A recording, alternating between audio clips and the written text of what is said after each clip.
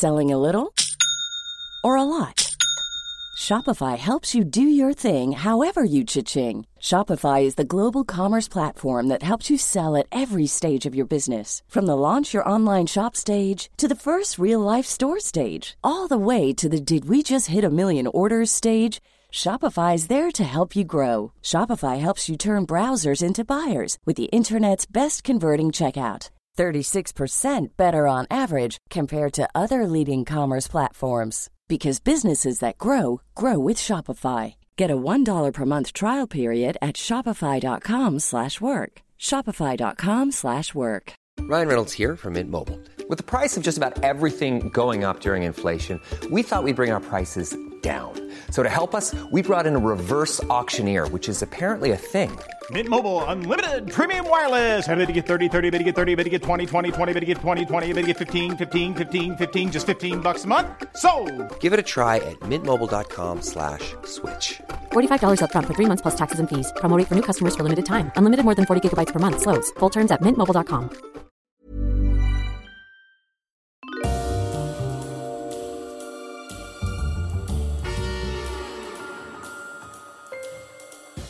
Ladies and gentlemen, welcome to Histories of the Unexpected, the show in which we demonstrate that everything, simply everything you could possibly think of, has its own history, like bananas, darkness, and incredulity. Ooh, I love the idea of doing something about incredulity, but I think next up is bananas. I think it's bananas. Yeah. It's bananas. Or we could do Cheese, Fleas and the Wheeze. The Wheeze is all about the history of TB. We could also do Sleaze, Please, as in please, please, yes please, or no thank you, and the Sneeze, which again could be about contagion and sort of exploding disease everywhere. However, for the moment, we will be following the links in our minds as we come across them, explaining very carefully indeed how those histories link together in unexpected ways. Who knew, for example, that the history of surprises is in fact all about the history of jack-in-a-boxes, the remarkable finds uncovered by the archaeological excavations of Britain's Stone Age culture in Orkney's Nests of Bregeer. It's about golden hats, it's about ambushes and surprise attacks, think Trojan horse. It's also about the unexpected political victories of the world. It's about surprise election votes. It's about ghosts and booing out. Who knew? Who knew indeed? Or who knew that the history of dogs is in fact all about Tudor gifts, Anne Boleyn, Henry VIII and sporting pastimes. It's about Mary Queen of Scots' lapdog. It's about the 1796 dog tax. It's about the attempt in Edinburgh in 1738 to contain dogs in order to deal with the outbreak of rabies. It's also about the history of guide dogs via Herculaneum and Charles Dickens, and it's about the wonderful personal histories and memories of beloved childhood pets and monstrous dogs. Woof woof. All wonderful, wonderful episodes. Let me introduce my fellow presenter. Who is this disembodied voice? Let me say that if history were a hand, this man would be the thumb. Without him, history would be unable to pick up small objects, eat with one hand, develop and use tools, grasp a pint. He is the one thing that makes history great in the modern world. He is Professor Extraordinaire of Early Modern British History at Plymouth University. It's James Daybell. Hello, James. Hello, and who, you may well be wondering, dear listeners, who is that unattributed voice so ably helping Daybell co-pilot this very episode? Well, let's just say that if he were a thumb-related historian, he'd be giving the thumbs up to everyone studying history at school, the thumbs down to STEM-related disciplines, science, technology, engineering and maths. In fact, he'd be flicking his thumb at his chin about them. Dirty mathematicians. He'd be thumbing a lift to the archives, applying intellectual thumbscrews to himself to read more, discover new documents, thumb through the latest, most exciting and innovative historical arguments. Did you get it, kids? It's a thumbs up from the famous historical adventurer Dr. Sam Willis for all things history for young and old. The future is with history and shape disciplines. It's not with STEM. There we are. I'll get off my soapbox now. Do you know I'm irate because my daughters had to take the maths school challenge, and they brought home some past papers. And I pride myself on being actually quite good at maths, or I was very good at maths when I was 16 when I last did it. And the stuff is absurd. It's just absurd. Also, grammatically, the questions don't make sense. I don't know whether you've ever done one of these sort of maths challenges, but, a train departing here and there and arriving blah, blah, blah, blah, blah. I simply couldn't get it. Maybe it's just my own... I'm annoyed about my own inadequacies. What do you think? There's a rant and a half for you. Well, no, it was very good, James, and no, I think it's great. But you don't have to do history at school. I didn't do history at school. That's my claim to fame. Look at me now. I'm a professional historian. So please no one listen to what I'm saying, because I can't know what I'm talking about, because I didn't learn history when I was a child. You are a doctor, and you do have a doctorate in history, though. That's true. And an honorary doctorate from the and an honorary doctorate. University. Sam Willis is, in fact, a double doctor. A double doctor of history. Thumbs, James. Whose idea was this? Do you know, this is pathetic to say, but the history of the thumb comes from the fact that, as you may have heard last week, that I cut my thumb very badly. So what remarkable sources of inspiration we get for these episodes nowadays. Sam Willis, so profound. I half sever my thumb, which is very much better now. Thank you for asking. And then we go off on a riff and think about the history of the thumb. But it also connected to... It also connected for me to some of the stuff that we'd done in Histories of the Unexpected. So the opposable thumb, and I'm sure you're going to talk a little bit about that from your introduction, but also the history of thumb screws, which I'm going to talk a little bit about later on. And also the sort of the meaning of the thumb, the cultural meaning of thumb gestures. So thumbs up, we've already talked about that. Thumbs down, and you can connect that all over the place. It has different cultural meanings. Some places it's good. In Iran and Iraq, a thumbs up is in fact a sort of a negative thing to do, but it also meant things in gladiatorial combats. Thumbs down meant that you would put somebody to death. But then I was also thinking, and I'm going to talk a little bit about this, about the history of Tom Thumb, and in fact the history of General Tom Thumb, that sort of individual who was toured around by the famous P.T. Barnum. So, and this is a really, really fascinating history that I'm going to talk about if we have time at the end of what we're going to talk about today. And this is somebody who is of sort of, I think the correct term is a little person, and he was born in the late 19th century and went on to have great fame and great fortune. And even performed in front of Queen Victoria, would you believe? So the thumb is leading me everywhere, Sam Willis. Where's it leading you? Fascinating stuff. Hitchhiking is where I started. But let's just say something briefly about gestures, because I think that is quite interesting. Just more generally, is like how do you recover a history of gestures? How do you recover something? It's quite rare that someone would sit down and describe someone else's physical actions in a diary or a letter. And so often historians who are trying to recreate gestures in the past will look at sculpture. It's a good thing, particularly in studying Roman history.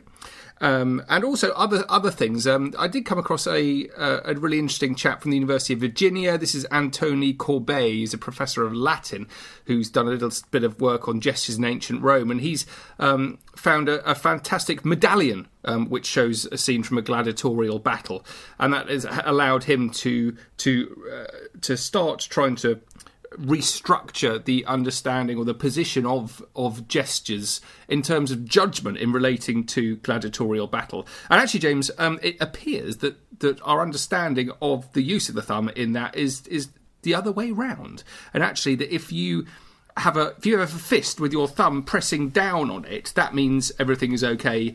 He may live. But if your thumb was up, that actually meant that the person was not going to be spared. It's a complete 180 degree.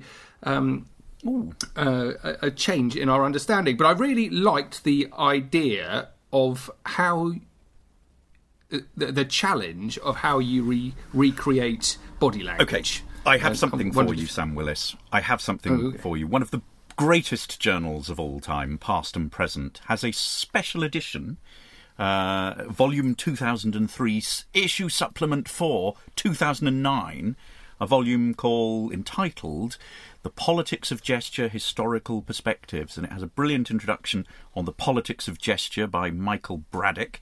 It then has Gesture in Byzantium. It has Gestures and Comportment at the Carolingian court, between practice and perception. Gestures of pain, implications of guilt, Mary and the Jews. Gesturing at authority, John Walter deciphering the gestural code of early modern England. James Sweet on mutual misunderstandings, gesture, gender and healing in the African Portuguese world. And so it goes on. Colin Jones, meeting and greeting. I love that idea about customs. misunderstanding. Oh, yes. Yeah. I'm a gestural person. I'm very expressive I gesticulate a lot. I don't sort of rude gestures, but I perform. I explain with my hands. I like an audience to sort of understand the sort of, the visually what I'm emphasising. Looks terrible on camera, though, doesn't it? Where do you put your hands? Where do you put your hands on camera? You can't have some sort of gesturing fool like a sort of Magnus Pike on in front of the screen. Where do you put your hands? How did you learn not to wave your hands around, Sam Willis? Or do you? Do you lead with your hands? I just only think about it. I actually don't think it matters as long as you do it naturally.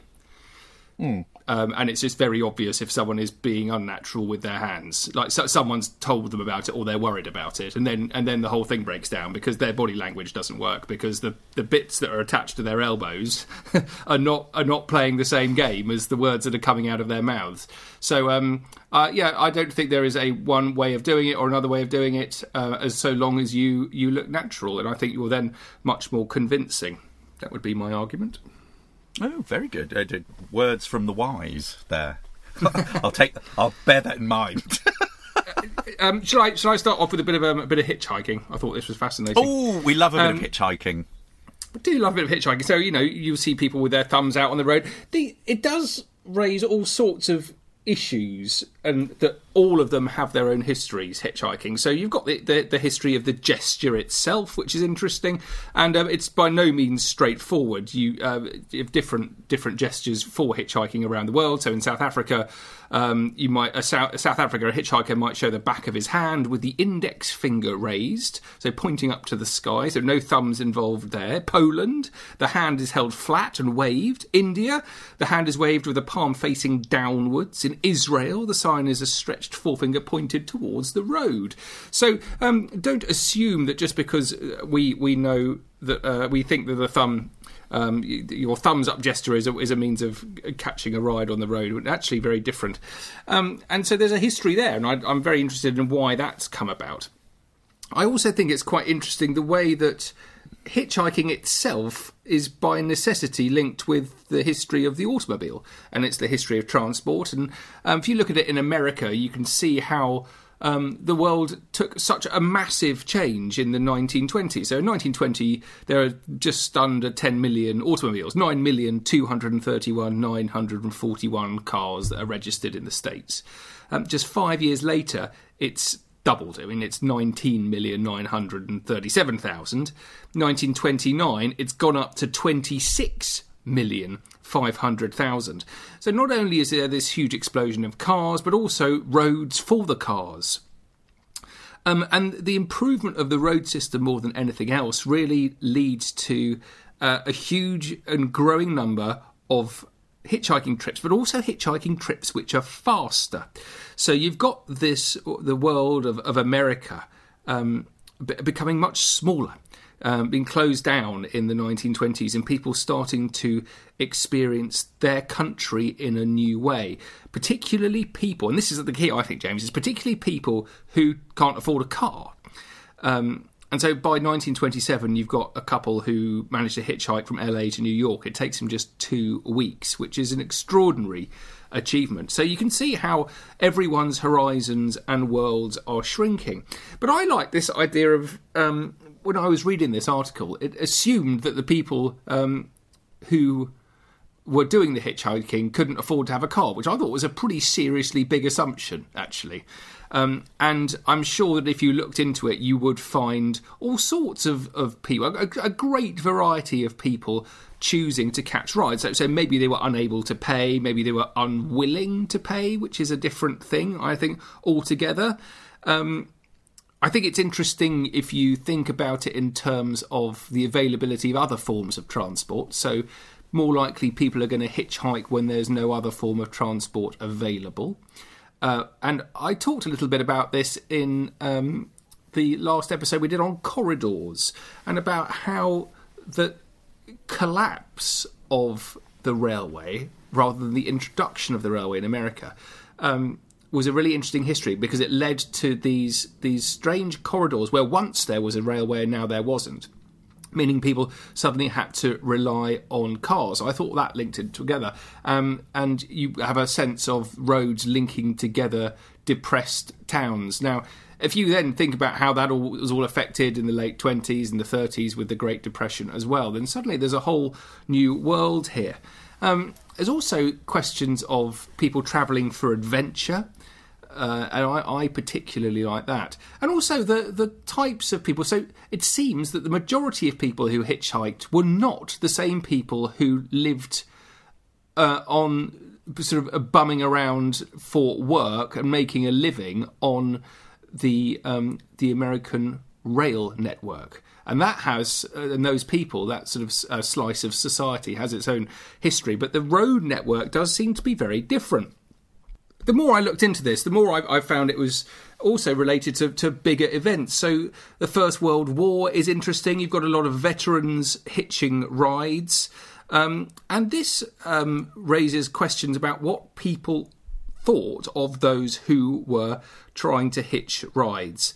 There's some suggestion here that local army officers would only issue passes to people who would prove that they had enough money to buy their own transportation.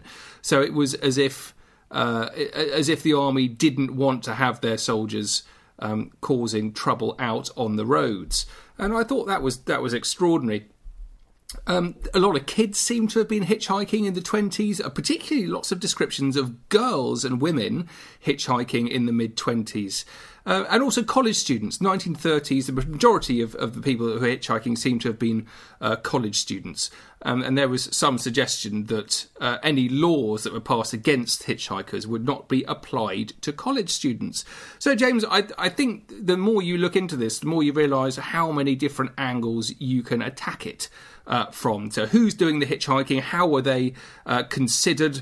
What were the reasons for it? How were laws passed against them in different states? Why were they travelling? And the way that all these different and major world events affected the history of hitchhiking, I think it's so much material there for a really in-depth history.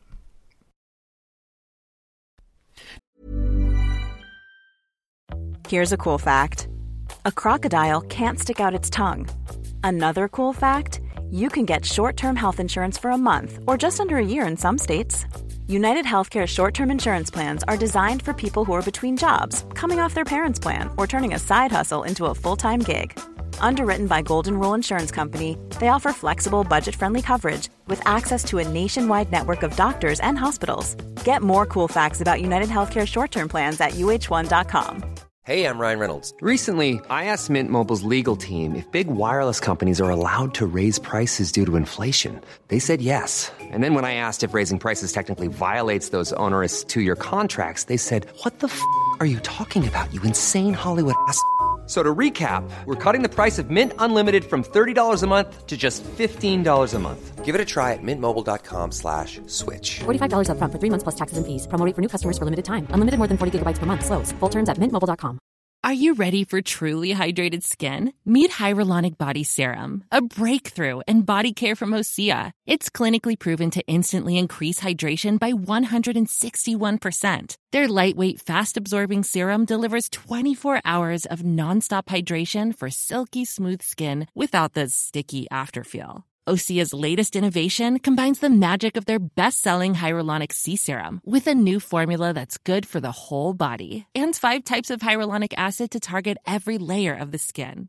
Osea is a women-founded, women-led brand that's been crafting seaweed-powered products for nearly 30 years. The best part? Everything Osea makes is clean, vegan, cruelty-free, and climate-neutral certified, so you never have to choose between your values and your best skin. Treat your skin to clean, vegan skincare from Osea. Get 10% off your first order site-wide with code SUMMER at OseaMalibu.com. That's OSEA Malibu.com, code SUMMER.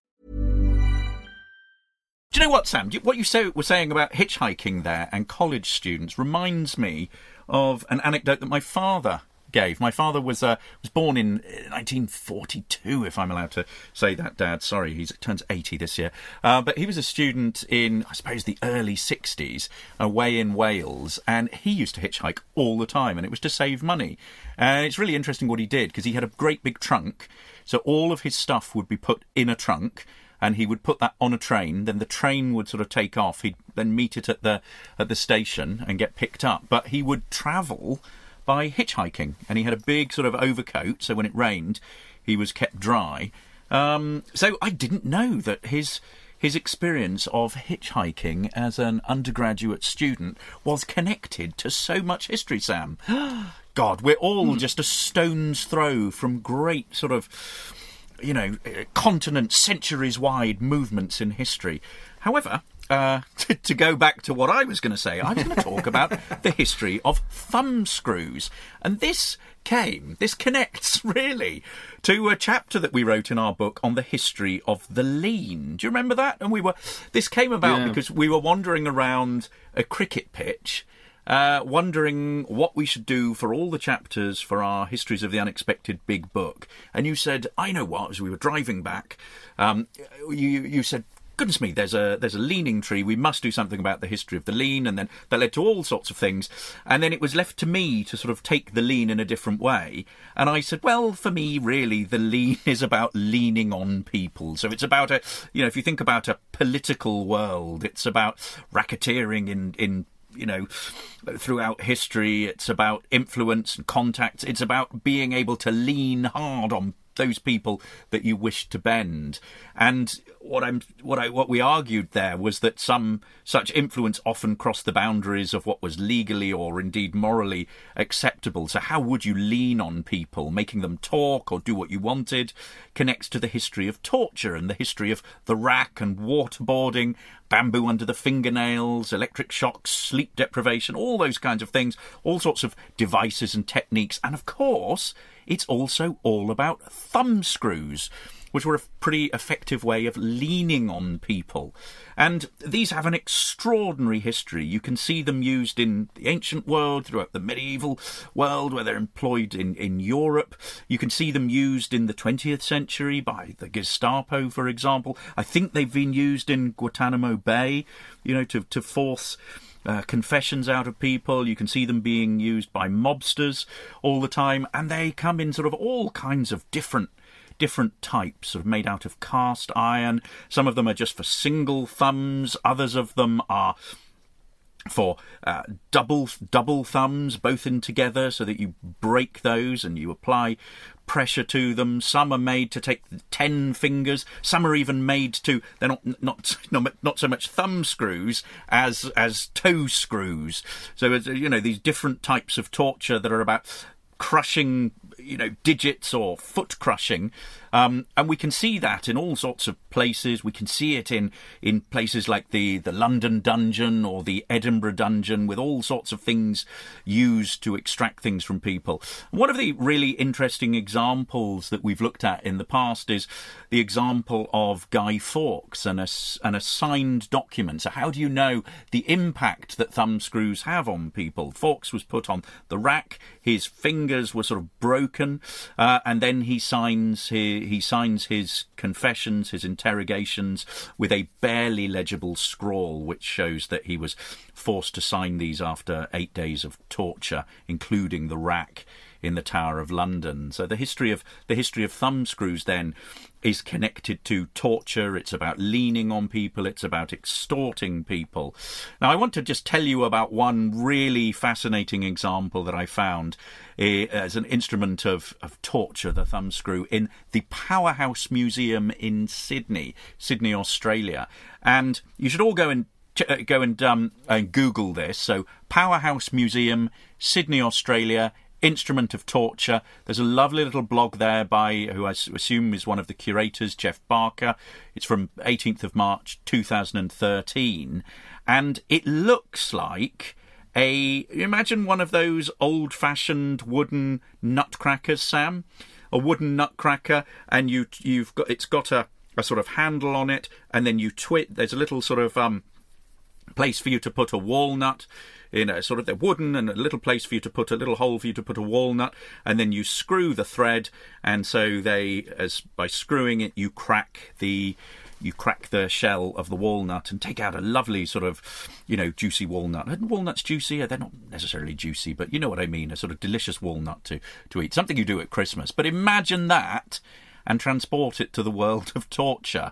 And you imagine putting your thumb in a wooden sort of nutcracker and tightening it up, and that would be used to basically, cause a great deal of pain, so that you would basically, confess what somebody was trying to get out of you. You can see examples of this in early modern Scotland, and I was reading a lovely blog. I will name the blog, a blog by Dr. Alan Kennedy, and it's a Centre for Scottish Culture blog, and it's a piece about torture in early modern Scotland. It's a brilliant piece. You should all have a look at it. Absolutely wonderful. But it's got some really great sort of examples of what are called in Scotland thumbikins, which are these sort of torture devices, and it gives two examples of sort of traditional Scottish devices. One is the corkscrew, which would be used to, you'd basically put the victim's thumbs in a vice, and then you slowly squeeze and tighten it, and effectively crush the digits, and you could inflict enormous pain and also, really cripple somebody's fingers. I remember when we did our show on the Tudors, we talked about the Jesuit priest John Gerard, who'd had his hands broken, presumably through such devices, and was trying to exercise his hands afterwards to try and make them work so that he could write. The other device, it's not about thumbs, it's about feet. It's a device called the boot, and in Scotland it's called the Spanish boot. And basically, the description here that the blog gives is that there are two distinct phases to this. So the first is the leg is, and I'm reading here, is placed in a tight, stiff sheath made from metal or wood, which basically this encases the leg, very much like a boot.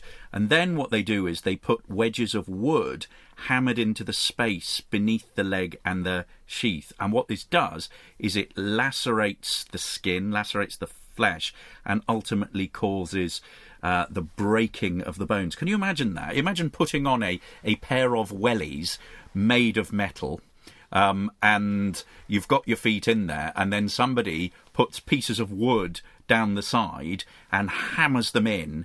What a painful way of, extracting confessions from people. So there we are, Sam. Thumbs are all about torture and the thumbscrew.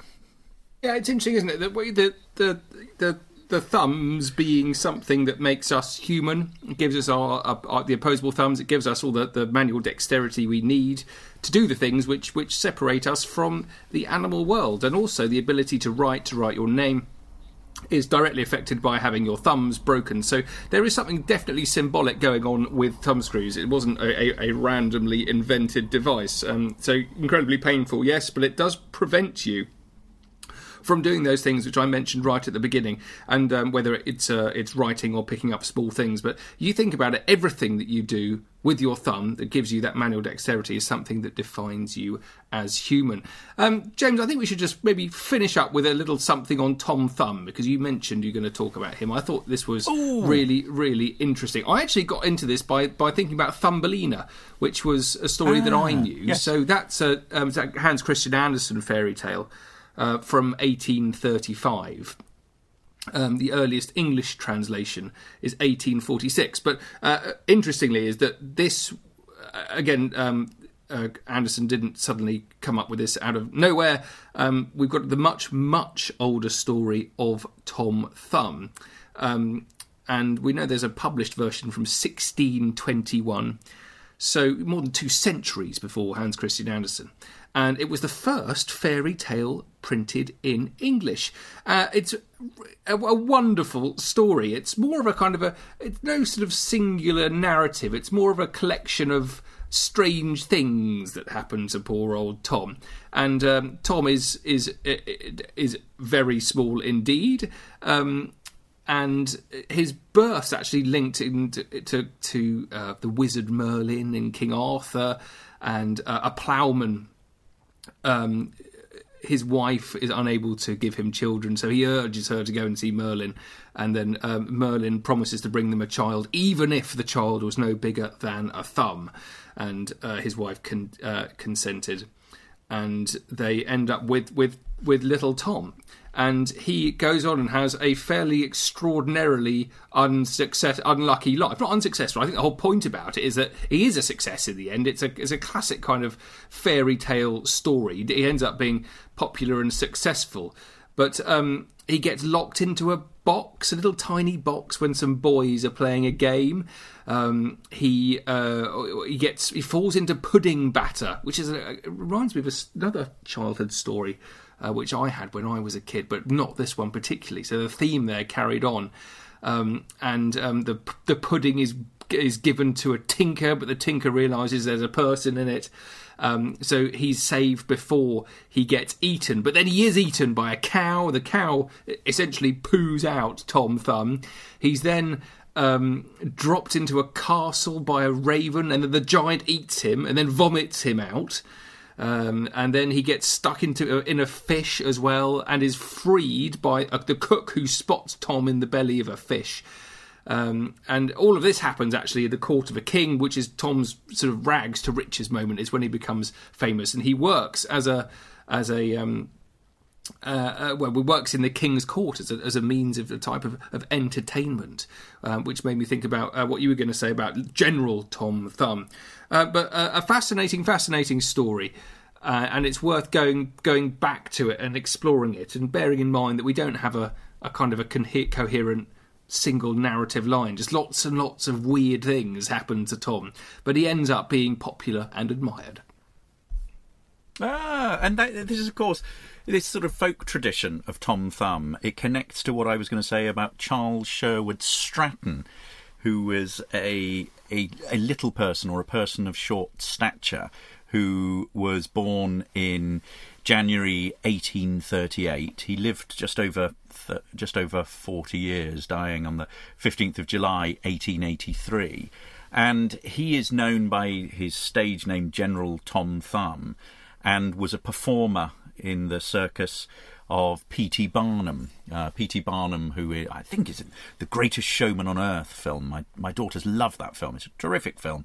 But, this is a really interesting story. This is a boy who's born in Bridgeport, Connecticut, to parents of sort of, fairly regular height. And by, 5 years old, he's only about 25 inches tall. He's very short, and Barnum hears about this. He contacts the parents, teaches the boy how to sing, dance, mime, do impersonations, and he goes on to be incredibly famous. And first of all, he's part of his sort of act of sort of strange oddities at the beginning, but then he sort of goes on tour. He achieves real international celebrity, and that's really striking. That he he goes over to England and goes to London. And at first, he's not really received that well. The reception is really poor. And then Barnum is a real showman, a real publicist, and he manages how the English system works. That it's not like America, which is a much more egalitarian society. It's very, very hierarchical. Class status is really important. And actually what he does is he gets, upper class endorsement, which immediately, raises the popularity. He gets the boy invited to the royal court, to Queen Victoria at Buckingham Palace, and this is a period when Prince Albert has died. So they're in official mourning. So it's something that's quite risky, but there's an extraordinary little sort of anecdote about this court appearance when the 6-year-old Stratton comes to the royal court. He has an entertainer's hat on. He's singing and dancing sort of cheeky songs, and it seems fine. Nobody sort of gets rid of him. He's given enough sort of instructions about how to leave the sort of presence of the Queen, and where you do not turn your back on her. So he walks backwards, but as he sort of steps backwards and forwards, he trips over, and a royal spaniel who's about the same height as the boy sort of barks and yaps about, and what he does, instead of sort of getting frightened by that, the natural performer in him takes out a toy sword and starts pretending to fight the dog, and everyone sort of is amused and laughs, and even Queen Victoria laughed, and they're invited back to the palace. And in a way, that was one of the things that really sort of launched him in Britain. Then what happens, fascinatingly, is we're seeing all these celebrity weddings nowadays with Beckham, Posh and Bex's son, getting married in a celebrity wedding. He has a celebrity wedding in February 1863, and he marries another one of his acts, another person of restricted growth called Lavinia Warren. And they have a huge celebration. There are almost 1,000, I think it's 10,000 people invited to the reception, so it's a real sort of publicity stunt. Harper's Magazine, by the photographs, President Abraham Lincoln hosts their honeymoon party, so it's a huge deal. And, there are all sorts of debates about this in terms of how people of sort of reduced stature, or people who were seen as and I'm doing quotation marks, freaks here at the time, the idea of the Victorian freak show, and whether these people were basically being objectified for their abnormalities, or whether in fact that this actually gave them a sort of stage of agency and a degree of power. So there we are, Sam. Tom Thumb, General Tom Thumb. Fascinating stuff. Well, guys, thank you very much. I hope you've enjoyed our little history of the thumb. Makes me realise how much more there is to study there and how much more there is to get into. If you want to find out what else we've got coming up, we certainly do have bananas coming up, which I'm looking forward to recording. Do please follow me on social media. I'm at Dr. Sam Willis. And if you're interested in maritime and naval history, the history of the sea, please check out the Mariner's Mirror podcast. And if you want to follow me, I'm on Twitter at James Daybell. The podcast is at Unexpected Pod. We are also all over all kinds of social media. We are on Facebook. We are also on Instagram, so come and find us there. Check out our website, historiesoftheunexpected.com, for all our back catalogue, signed copies of our books, all of those kinds of things. There's a place for schools to go and check out what we do. And also, if you want to support what we're doing, if you want to become a patron of Histories of the Unexpected, head over to our page on patreon.com and help us change the way in which people think about the past. But meanwhile, look after your thumbs. No slicing off of the tops of thumbs this weekend or whenever as you're preparing dinners. Be careful, learn how to... I'm taking lessons in how to chop properly now, Sam. But be well everywhere. And look after your thumbs. My new favourite expression. Cheerio, guys. Bye-bye. Bye.